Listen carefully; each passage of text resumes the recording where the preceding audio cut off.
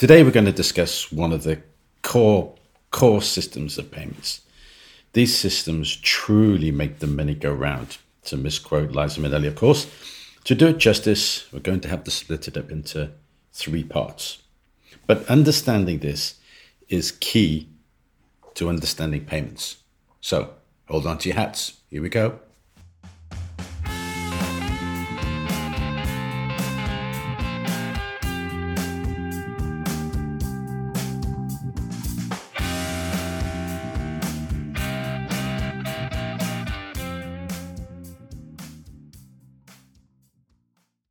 Welcome, dear listeners, to the latest installment of Bite-Sized Payments, where we'll look into the history of payments, how they work, and of course, who does what. Today, we'll be discussing something that underpins every major economy and is of vital importance to the flow of money. Yet it's probably totally unfamiliar to most people. Real-time gross settlement systems, or RTGS for short.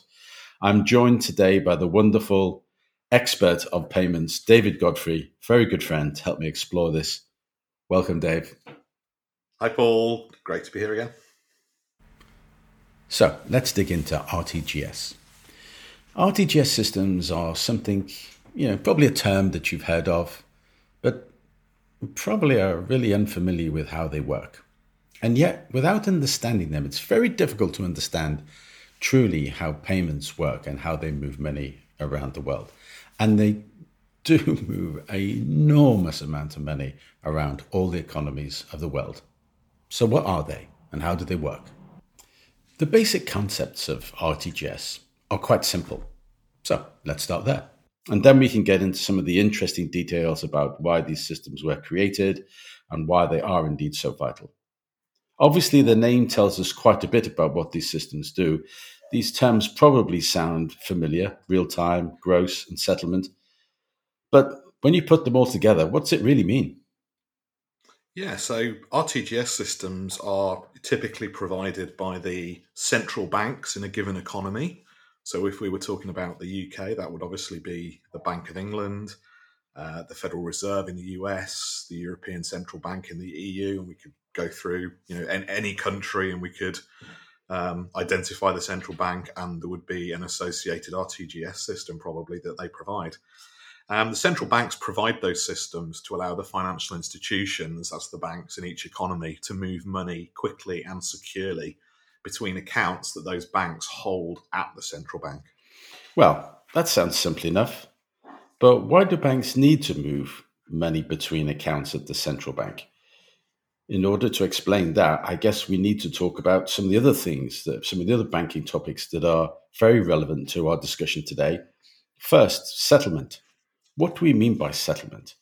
In the world of payments, actually, the term settlement gets used a lot, and sometimes in subtly different ways. So, Dave, let's try and explain this. Can you give me a simple example? Yeah, so, Paul, let's start with a most simple example I can imagine. So, let's say that I owe you £5. Obviously, there are loads of ways that I could pay you, but let's, again, keep it simple. We'll start with the most simple option I can think of. So I'll just give you £5 in cash. Obviously, I'm not really going to give you £5 in cash, Paul, but let's pretend we are. So nice and easy, you're £5 better off, I'm £5 worse off.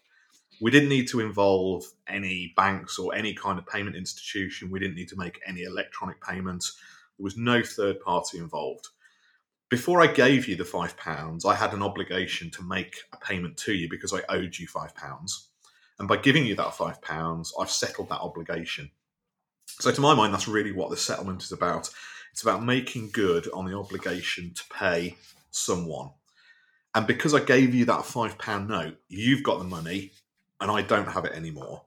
And that concept's really, really important. There is what we call finality. Mm-hmm. So by that, I mean, you've got the £5 and there is no way that I can take the £5 back off you. And unless we started thinking about things like fake £5 notes or something like that, you know that the £5 you've got is good. You can go and spend that. That is your money. Now, let's, again, look at a slightly different and slightly more complicated example. And again, a little bit old school, but let's imagine now, instead of me giving you a £5 note, I gave you a cheque, if anybody remembers those. Now we've introduced a risk for you, Paul, because I've given you a cheque. So I've said to you, yeah, I'm going to pay you £5. I've given you a check, but now you need to pay that check into your bank account, and you've got to wait for it to clear. So in the UK now, it's 5 working days, the check is then cleared. So the risk for you, of course, is that I gave you that check, but don't actually have £5 in my bank account. Or I gave you the check, and then after I've given it to you, before it's cleared, I go to the bank and I cancel the check. Now, in either case, the problem for you, of course, is you're not end up going to get paid. You're not going to have your £5. But you're going to have to wait up to 5 days to find out you're not getting paid. So now there is no finality to our settlement process at the point I paid you. You needed to wait 5 days to have finality, to have that guarantee that you were actually going to get the funds. So what we did by moving to using a cheque instead of a £5 note was to introduce something called settlement risk, because there is a risk you're not going to get your £5. Now, in the situation where a transaction, instead of it just being me owing you £5, involves exchanging something of value, so goods, services, in return for a payment, that settlement risk becomes far more serious, because it means I might have access to the goods or services that you've given me, but I'm not going to come good on my obligation to pay for them. So that would be really bad for the supplier of the goods or the services. You, in this case, you've given me something, you've incurred costs, you've done some work, something like that, and worse still, you didn't get paid for it. Yeah, indeed. So settlement risk is a big issue that financial institutions must deal with, and RTGS systems help navigate that risk. So let's try and unpack that a little bit more. Yeah. And another interesting point that I think is going to be relevant to this discussion is that once we moved to using a cheque instead of a £5 note, we introduced a third party into the process, or actually multiple third parties, because that cheque's useless to you, Paul, unless you can pay it into your bank account. Yeah. And your bank has to present my cheque to my bank in order for my bank to transfer £5 to your bank to settle that obligation. And there's obviously a fairly complex process that sits behind how that cheque settlement occurred. So now the accounting and the flow of money has got more complex. Not only am I settling my obligation to you by giving you £5, but £5 needs to be transferred from my bank to your bank. And again, think about, you only trusted the cheque that I gave you. If I just gave you a piece of paper that said I promised to pay Paul £5, that would be pretty worthless. But ultimately, that's what a cheque is. But you trust it because you know that you can involve your bank, who you trust, in order to settle that payment. And ultimately, that same type of concept applies between the banks. When they need to move the £5 from my bank account to your bank account, how can they do that? They need to involve a settlement institution in order to oversee and give finality to the movement of that money, the settlement of that payment obligation. And in our example, that would be the central bank, the Bank of England. So, if we put this simply, what this means is that each of the banks will hold an account with the Bank of England, in the case of here in the UK. And when they need to settle payment obligations that exist between them, they can use the services of the Bank of England to move money between their accounts. And the system that maintains those accounts and provides that ability for the individual banks to pay each other is the RTGS system and payment network, which in the UK example is called CHAPS. So actually we can almost think of RTGS system as being a little like an instant payment system that we can use between banks. In the same way that when I want to make a payment from my bank account using online banking, it uses real-time payment networks, faster payments in the UK. CHAPS is used by the banks when they want to make a payment between themselves.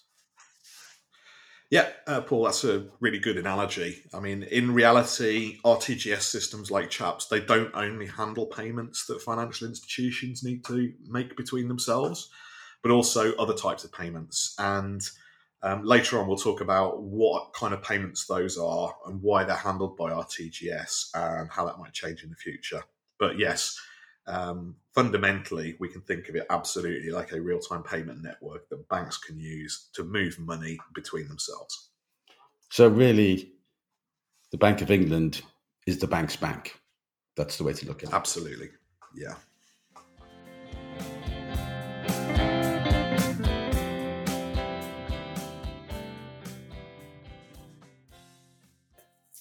So now we understand that an RTGS system supports settlement of payment obligations using the services of a central bank. That's the settlement bit of real-time gross settlement. But what do the other words mean, Dave? Yeah, so, well, let's start with real time. So, again, when we talk about payments, that's a term that gets used a lot increasingly recently, and it's maybe overused, and nobody probably agrees exactly what it means. But typically, when we talk about real time payments, people think of things like faster payments that you just mentioned in the UK, or some of the new payment schemes in Europe and the US, like TIPS and FedNow and things like that. So something where we can make a credit transfer to move money to somebody else's bank account within a few seconds. Actually, when we're talking about RTGS systems, the term real time has a slightly different meaning.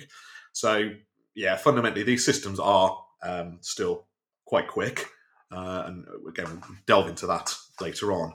But it has, like I say, a slightly different meaning. So, remember earlier on we said that one of the key things with RTGS is settlement finality, and it's really, really important to get that settlement finality, and that banks need to deal with this thing called settlement risk.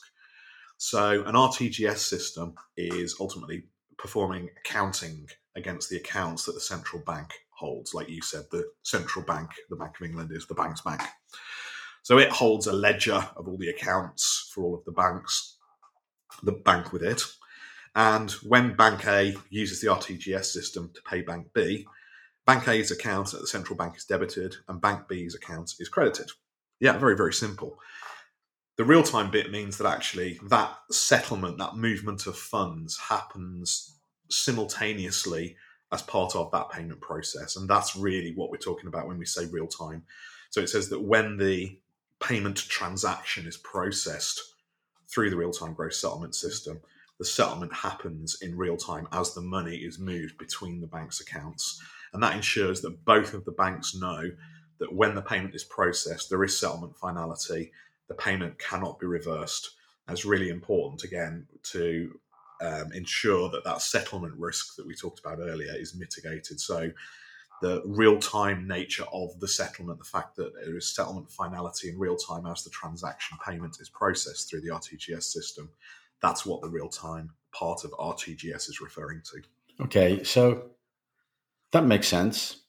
But I think, so I get the real-time bit, but let's talk about gross.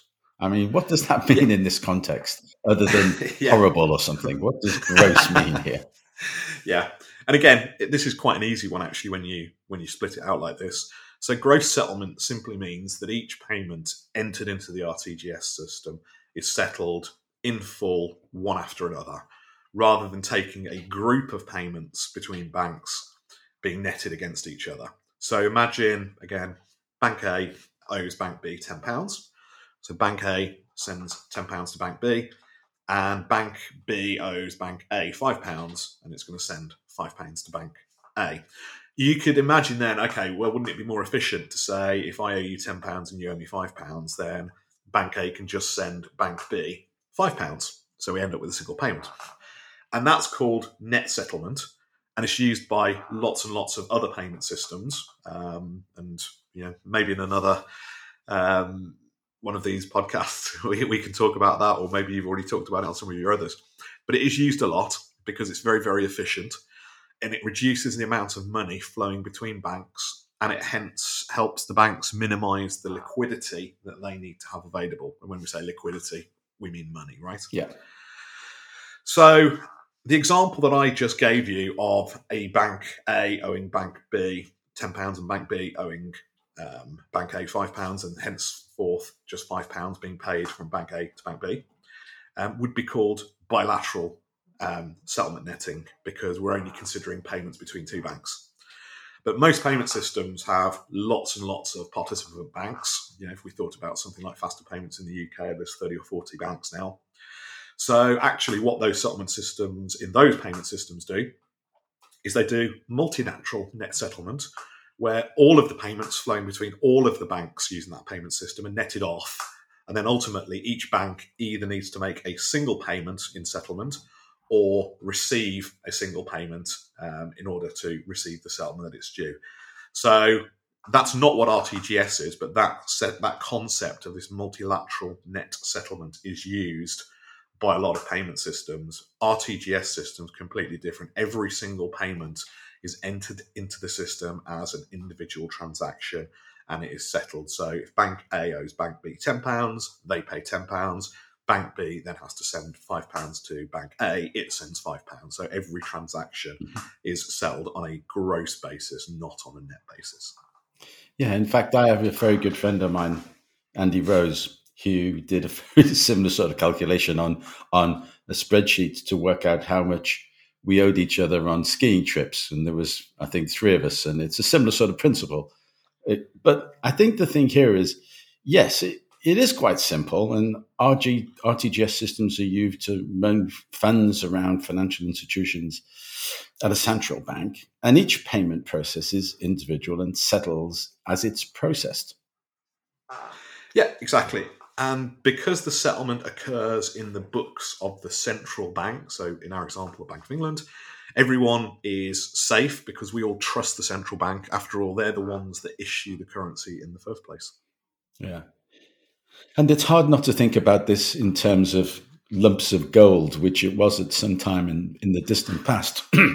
But we haven't used gold since, I think it was 1931. But nevertheless, it's still an interesting concept of physically moving things around. It's likely that we won't directly use these systems ourselves, but indirectly, we probably will. Very rarely, maybe even once in a lifetime. Yeah, because obviously we've talked about what probably sounds to some people like some quite complex banking topics, and they probably think, well, these RTGS systems, they're being used by banks to settle payment obligations. Why is that relevant to me? Well, yeah, as you said, once in a lifetime event. Certainly, most people at some point in their life will make a payment that goes through an RTGS system. So we'll talk about that and why those payments go through the RTGS system, and if they'll continue to do so in the future. And I think the other really interesting topic we can get into is actually how these RTGS systems ultimately take all of the money that we probably touch in any way. So any payment that we make or is made to us or our employer makes or our employer receives, how all of that money ultimately folds up to flow through the RTGS system. It's a really fascinating topic. It really is. And least we forget that point is really so important. Every transaction ultimately goes through this system in whichever country we're talking about. But for now, Dave, let's put a pause in this and come back to part 2. I do think this is probably one of the least understood areas, but probably one of the most important areas to understand. So thanks for taking us through the first part. Anything else you want to add before we close on this part? No, just looking forward to part 2, Paul, and we can go into even more interesting detail, and hopefully people will find this really fascinating topic. I think it's absolutely fascinating. Like you say, probably not that well understood. Brilliant. Dave, as ever, thank you so very much, my friend.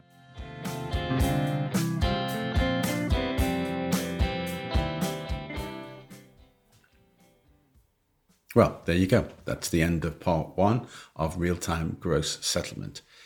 I hope that we've started to whet your appetite, so to speak, on how real-time gross settlements work. They are really the underpinning of how money gets moved around.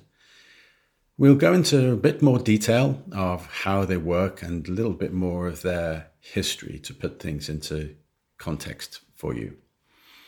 We'll probably add a third section, which will be, okay, so all these real-time gross settlement systems are working in each country, but how do they join up around the world? So we'll probably do that as a third part. For now, hope you've enjoyed it. If you have enjoyed it, as ever, please tell a friend. It's much more important that you tell people than I do something on LinkedIn. For now, cheers. See you in part 2.